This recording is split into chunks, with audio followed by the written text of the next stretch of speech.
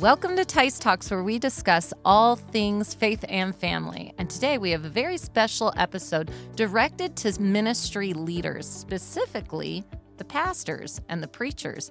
So what necessarily is a preacher to do? That's what we're talking about today. We're talking about the responsibilities that are given to pastors. There's a passage in 1 Timothy chapter 3, and of course, 1 Timothy is a pastoral epistle. That is, it's a letter written by Paul to a pastor named Timothy. Timothy was the pastor in a church, the church at Ephesus, a church that the Apostle Paul had started, and he left Timothy there. And so we're looking at a letter written from the founding pastor of the church, the Apostle Paul, to Timothy, who is now serving as the pastor, and he's giving instruction about how things should take place. So going to 1 Timothy chapter 4 and verse 12, Paul says this. He says to Timothy, "Let no man despise thy youth." That is, don't let someone look down at you because you're young, but be thou an example of the believers. And then he gives 6 areas. In your word, and that is in what you say. In conversation, that is in how you live. In charity, that is in how you love. In spirit, that is in your attitude. In faith, that is in what you believe and how you live, trusting God. And then in purity, we're to be examples in those areas. People will ask me, do you think I'm qualified to be a pastor? This is the verse that comes to my mind all of the time, that a pastor is supposed to be an example. The people within the church are supposed to be able to look at my life as a pastor, and they're supposed to be able to say, I can follow that guy's example. I follow his example in my family. That's why the Bible gives such strict, in 1 Timothy chapter 3, he says, if you're going to be a bishop, then you've got to be blameless, the husband of one wife. He gives a list of things. He says the same thing about deacons. Why is that? Why deacons and why pastors and why not like evangelists? You don't get a list like that for evangelists. And I believe the pastor lives his life with his family in front of the church. And the deacons live their life with their family in front of the church. An evangelist doesn't necessarily do that. He's traveling from place to place to place.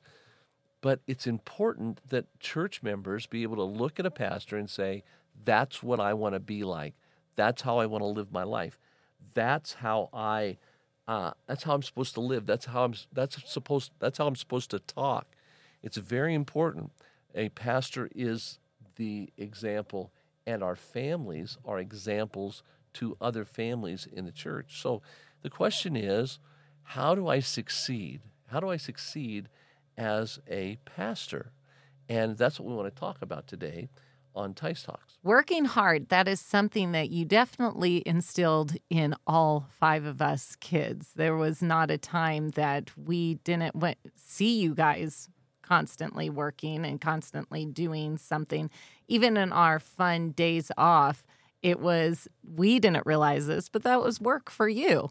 You saying, okay, even though I've worked all week and I'm exhausted from Sunday, Monday morning, I'm going to get up at 5 a.m. and drive to Disneyland and take my kids to Disneyland. And it's fun, but that's work. That is. It is. Working. Here's the key. I see preachers, and we have all sorts of examples as preachers before us about people we say, wow, that's a successful person. We hear a man like John MacArthur, whether you like him or not. John MacArthur is one of the greatest expository preachers of our day. In fact, probably the greatest expository preacher. When I was very young, I heard him say, I study the Bible 40 hours a week. And I was at a preacher's conference when he said that. Another preacher said, well, that's great that you can do that, but I'm a pastor of a small church. And he said, I can't give 40 hours a week to study because I have to be the janitor. He said, I have to work with the youth pastor. I have to do all these things. I can't do this thing. And MacArthur stopped and looked right at him and said, "Oh, buddy, you're in the wrong business." He said, "Let me explain to you. When I took over this church, it wasn't running 9,000 people." He said, "When I took over this church, I was the janitor. When I took over this church, I made sure the nursery was clean." He said, I scrubbed toilets. He said, "I did that, and I worked with the youth, and I helped with the children's ministry, and I studied 40 hours a week." And then he said, "If you think pastoring is a 40-hour-a-week job, you're in the wrong business." And I thought, whoa. Yeah. He was kind about it. Yeah. But the fact of the matter is, many preachers just don't want to work. The apostles said to the people that said, "Hey, we need you to come and take care of this problem that we're having with Hebrew widows and Grecian widows," and there was a conflict. They said, "No, we need to select some men out from among you, servants in the church, so that we can give ourselves to the work of the ministry, which was prayer and reading the Word of God." Studying the Word of God is work. Praying is work. But then there's all sorts of work in the ministry. And you cannot, if you're going to be a successful pastor, you cannot not work. You must work hard, and you'll work hard all week long, and then somebody in church will say to you, "Oh, man, I wish I had a job that easy, 3 hours a week." 3 hours a week. That's all I have to do. That's it. And you just have to put up with that. My mentor used to... Yeah, those critics, you just have to pray for them and give that to God, because the critic is always going to be there. Yeah. The next church you go to, they're going to be there. The next church, they're everywhere you go. It's going to happen. Sumner Wimp used to say to them, "I'm sorry, buddy, you got in the wrong racket."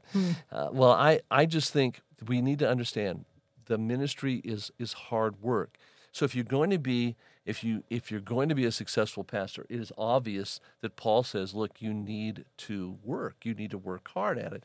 Work hard at loving people. Work hard at being an example. Work hard at your attitude, working at it. I said to another mentor of mine, his name was Vern Bartlett. He's in heaven now too, but I said to him one day, I said, I pray for the same things every single day. And I said, sometimes I think, man, does God want to hear the same thing every single day? And I just really have to work at it. And he said, yeah, David, that is the work of prayer. It's work to pray. People will say things like, and I hear it, it sounds so nice, I don't want to have to go before God because it's a duty. I just want to enjoy God. I would like to enjoy him too. Yes. But oftentimes it's work. It's what he said to do. And so I'm asking him, and I say to him, God, I'm just doing this because you said to. But God hears and answers prayer. Yeah, so set a time. So make sure we're working. Number one, work hard. And then number two goes hand in hand with that. Pray hard. Be someone who prays, that you work at praying, that people of your church, how many people are in your church? Do you pray for them every day? Now, if you have a church that runs 3,000, you're probably not listening to this podcast. So, but if you have a church that runs 60 people, should be. Yeah, they should be. Yes.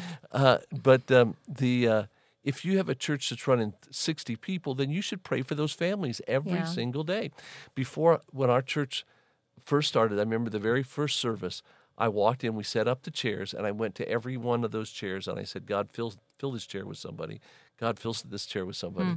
And I went to every one of the chairs, and I prayed that God would fill, I think we had 100 chairs, that God would fill them up. Well, God filled them up with 68 chairs that day, and we saw 2 people trust Christ as Savior. And they've been filled up thousands of times over since then. That's right. Every one of those chairs has had somebody sit in it. Yeah. So the God answers prayer. So I like that you just said that. That is really good. I'm just thinking about that. That's true. He answered it. They didn't get filled that day, but they were. I'm sure every one of those chairs have been filled. You say the work hard, but on the flip side of that, then there's the pastors that all they do is work. Oh, the workaholics. The workaholic, and then the family stuff. I've been listening to Barnabas Piper's book for pastors' kids. And it's for church members to read, and it's a really short book to listen to. It's only like 3 hours long, but when I'm listening, I'm so disheartened to listen to it because I feel so bad for these pastors' kids. The stuff he's saying, the stuff that his dad wrote the foreword for it. But the stuff that they talk about, I have never experienced. I'm just sitting there like these workaholic fathers, there's parents that didn't spend time with them, these kids that hate being pastors' kids. They hate being used as illustrations. And I look and I think, wow, I didn't. So then I'm like all worried for my kids. And so I'm asking them, I'm like, do you like being a pastor's kid? Lincoln said, oh, are you kidding me? It's my favorite thing in the world. That kid likes attention too. Every one of them, thank God, was like, yeah, I love being a preacher's kid. Yeah, I love being a pastor's kid. But I thought their dad spends time with them. Their dad invests in them. It's not also looked at, well, you have to do this because you are the preacher's kid. Yeah. This is, there's hard things. Of course, I think each one of them would be like, oh, yeah, I don't like this. I don't like that we have to be dragged to church for Teis talks again. But actually, two of them were begging to come, so I think on the one end about, like we were saying, there's the people that don't work and invest in their ministry, but then there's the workaholic. And that's what really I noticed throughout that book. I was like, oh, man, so many parents just don't invest in their families. The important thing is that they are, that when you're working, and when you're not, you're not. The problem is oftentimes when I hear of preachers who are out golfing, or they're out doing all sorts of stuff, or they go hunting. And I'm not against golfing, and I'm not against hunting. Yeah. I'm not against sports. But here's the deal. We need to say, all right, if I'm not working for the Lord, then I'm working for the Lord and I'm ministering to my children. We never took a day off. We took days with our family. We took family days, and it's important. So again, you need to work hard, and then you need to pray hard. And when you're praying right, and you're praying, you have a prayer list where you're praying for your wife and your children above everything else, then you're going to spend time with your children. Which brings us to the third point, which is love your wife. Love your wife more than anything else in the world. You just mentioned the fact that you didn't have any of those problems because your dad wasn't a workaholic. In all truthfulness, you are a workaholic. I am a workaholic. Yeah. I had a right. wife that pulled the cord and said, and a God that put you in the hospital when you needed to stop working. That's exactly right. There was but your mother continually would say, David, you preach about the family. You need to spend time with the family, and really is a constant and continual help, even today, about... There needs to be white spaces in the calendar. That's right. That's what I get to hear about. We need to keep white spaces in the calendar. I say work hard and play hard. Work hard and play hard. She says, let's rest hard for a little while. And so she's I like really what you said about being, if you are working, you're working. If you're playing, you're playing. Because I find... with technology now, it's very, very easy to be like, okay, let's put on a movie and I'll work while the kids are watching a movie. I'm not watching a movie with them. Like I've had, because you have your phone right there. Yep. So I have purposefully, sometimes that's fine, but not all the time. Not when like, hey, let's sit down and... This is something we're doing together. Then let's do it together. So I'll put my phone in another room, and I'm not playing video games. I'm not social media. I'm legitimately working on ministry stuff. Yeah. So I will purposefully stick the phone in a different room, put it on airplane mode so I can't hear the dinging of people requesting things, because you have to purposefully be with them to be with them. Because I necessarily don't really care to watch the new Mario Brothers movie, but they do. Grace really wants to see it. We should take Grace to see Mario Brothers. I'm actually thinking about taking the grandkids tonight. Oh, they would love it. Anyway, so that which brings us to the fourth point: focus on your family. I love James Dobson, and I love that that statement. No, he's not with Focus on the Family anymore. But he started it. Yeah, but his whole he helped me as a young preacher to be focused on my children. That means playing with your children. People have asked me this. They'll say, well, aren't you a pastor 24 hours a day, 7 days a week? And my answer always is yes. And one of those days, I pastor totally my family. And one guy said to me, how do you pastor your family? I said, well, if they're real young, you get down and you play horsey with them, and you play. When they get a little older, you play with Legos, and you do that. They love Legos, and you get a little older, and you take your daughters out on dates. That's how you pastor. Well, what's that got to do with pastoring? They're spending time with your children, and you're enjoying your children, and they're enjoying you. You're training them how to be the parent that God intended them to be. Because there's things that we do with our kids just because that's what we learned from you and the example that we had growing up. So important.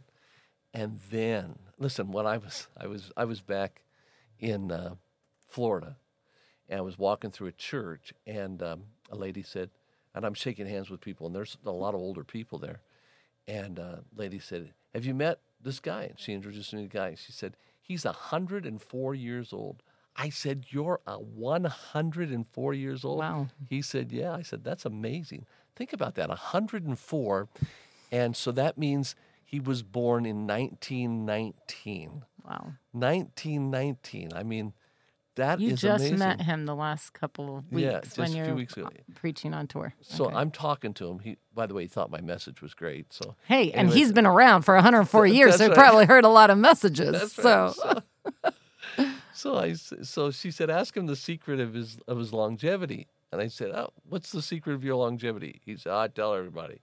He said, number one, he said, I don't smoke cigarettes. He said, stay away from cigarettes. He said, number two, he said, I don't drink hard liquor. I don't know if they meant he drank beer, but he didn't drink hard liquor. Hard he liquor. said, stay away from hard liquor. He said, thirdly, stay away from wild women. I thought, I can't. I got my 3 daughters and my wife. And so but he said, I stay away from wild women. And he said, got that? I said, yeah. He said, number 4, lots and lots of chocolate. Have all the chocolate you want. I like this guy. I need to meet him.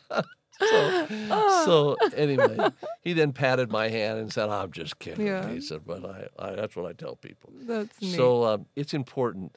I like 1, 2, 3, 4, 5. This is Yeah. what you should do. I think preachers, if you're going to be a success, you need to work hard. Number 2, you need to pray hard. You need to love your wife. You need to focus on your kids. And then lastly, don't get drunk. That's good. Just remember that. Don't get drunk. There are things in your life that you just need to eliminate. Paul says it this way in Ephesians chapter 5 and verse 18. He said, be not drunk with wine wherein is excess, but be filled with the Spirit. That doesn't mean get a little bit drunk every now and then. Don't let your joy be based on something other than the Lord. That's so good. Be not drunk with wine wherein is excess, but be filled with the Spirit. And here's the key. What's it mean to be filled with the Spirit? It means daily surrender yourself to the control of the Holy Spirit. I'm telling you, I want you to know this. Every single day, I'm telling you, every single day, if I don't get through my entire prayer list, it doesn't matter. Every single day, I put my face to the ground, and every single day, I say, Father, fill me with your Holy Spirit. Control me, because I am not going to say the right things. I'm not going to do the right things unless you're controlling me. I don't want to be controlled by liquor. I don't want to be controlled by my own desires. There's a lot of things I like. I love salted caramel. It's a new thing. I love salted caramel. I don't want to be controlled by salted caramel. I like to watch things on TV. I like shows. I like to be entertained. I like situation comedies from the 1950s. I don't want to be controlled by that. I don't want to be living my life saying, oh, I can't wait till I get home and get to watch this show or do that.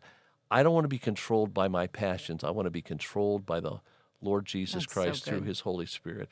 And so I want to love that. And so I every day say, Lord, fill me with your Spirit, control me. Because preacher, you can't be the preacher God wants you to be. You're not going to work. You're not going to pray. You're not going to love your wife. You're not going to love your children unless you decide, I'm not getting drunk on wine. I'm going to be filled with and controlled by the Holy Spirit of God. Surrender to him every day. And I promise you, he will give you direction. And things may not turn out the way you want, but you'll be able to lay your head down at night and say, Lord, I surrendered to you this morning, and I got everything done that I possibly could through your control. A few years ago, that passage really spoke to my heart because though, I've never gotten drunk. I've never even socially drinking, The only time I got to really have a good drink was when I went to England and I was at a Baptist church taking communion, and I didn't even know it was real wine. But that was that. So out of all of that, reading that passage, it never was like convicting, like, okay, I'm not going to get drunk. But I thought, what do I go to when things are annoying at the house or when I'm bothered? What am I going to? Am I going straight to food? Do I go to, here I go. And then you go to social media, something to get out of where you're at. Because that's really what's happening when you go to, you see it all over. It's your escape. Yeah, it's your escape, yes. And for people that are getting drunk, that's their escape. It numbs the situation instead of going to saying, Holy Spirit, I need you to fill me, control me right now.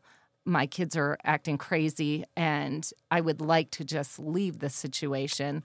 I want to shoot my husband. I feel annoyed.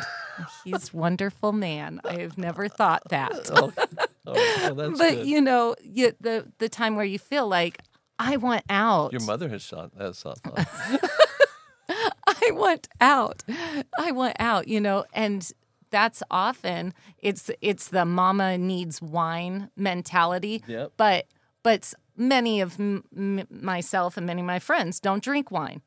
But it doesn't mean that's not speaking to us. What does mama need? Mama needs social media. Mama needs to go eat. Mama needs to just, do whatever. No, what mama needs is the filling of the Holy Spirit. Mama doesn't need just Jesus and tacos. No, we really just need Jesus. Yes, we need to eat. We need to. Why did you mention tacos? But that's what it is. Oh. But that's what it is. So often our culture, in our Christian culture, we can be like, oh, yeah, I don't drink. Oh, I don't smoke. But I have no problem going to Roberto's for tacos now. Stop it. Salted caramel. But it is. It's like, what do we truly need as instead of like, oh, well, you do this and I'm not that kind of a sinner. Oh, no, I am.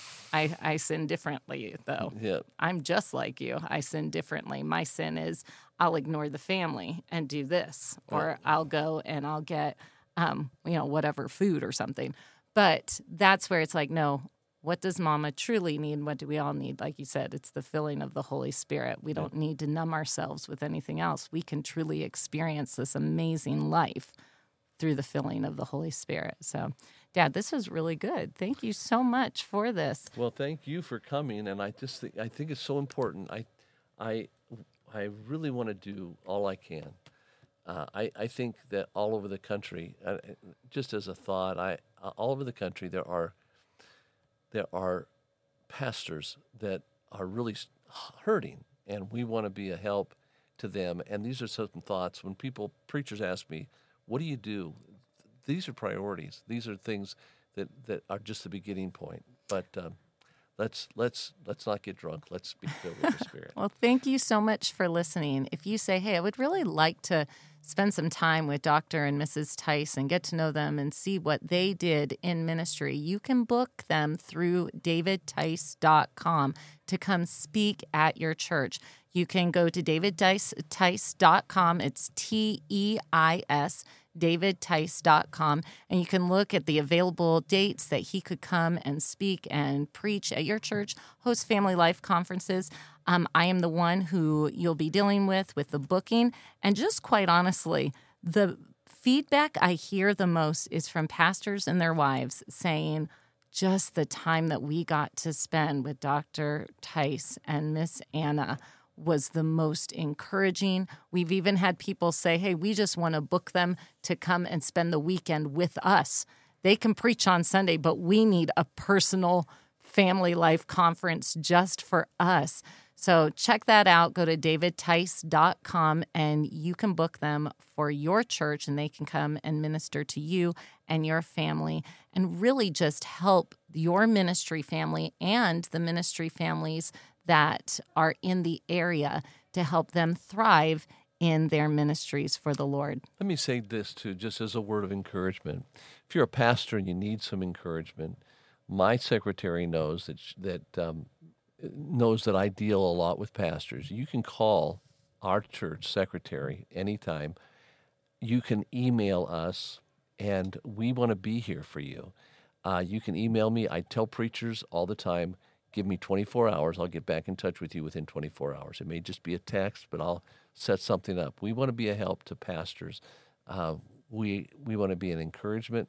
We want to uplift you in any way that we can. So you can feel free to contact us anytime through social media, through experienceliberty.com. What are other ways they can contact us? ExperienceLiberty.com has all of the ways that they can contact through email. DavidTeis.com is the best way. You can also go to info@experienceliberty.com, and that will get right to us. Our phone number is 702-647-4522. Again, that number is 702-647-4522. Thank you so much for joining us today. We look forward to being with you next time. This is Teis Talks. And it's more than a conversation.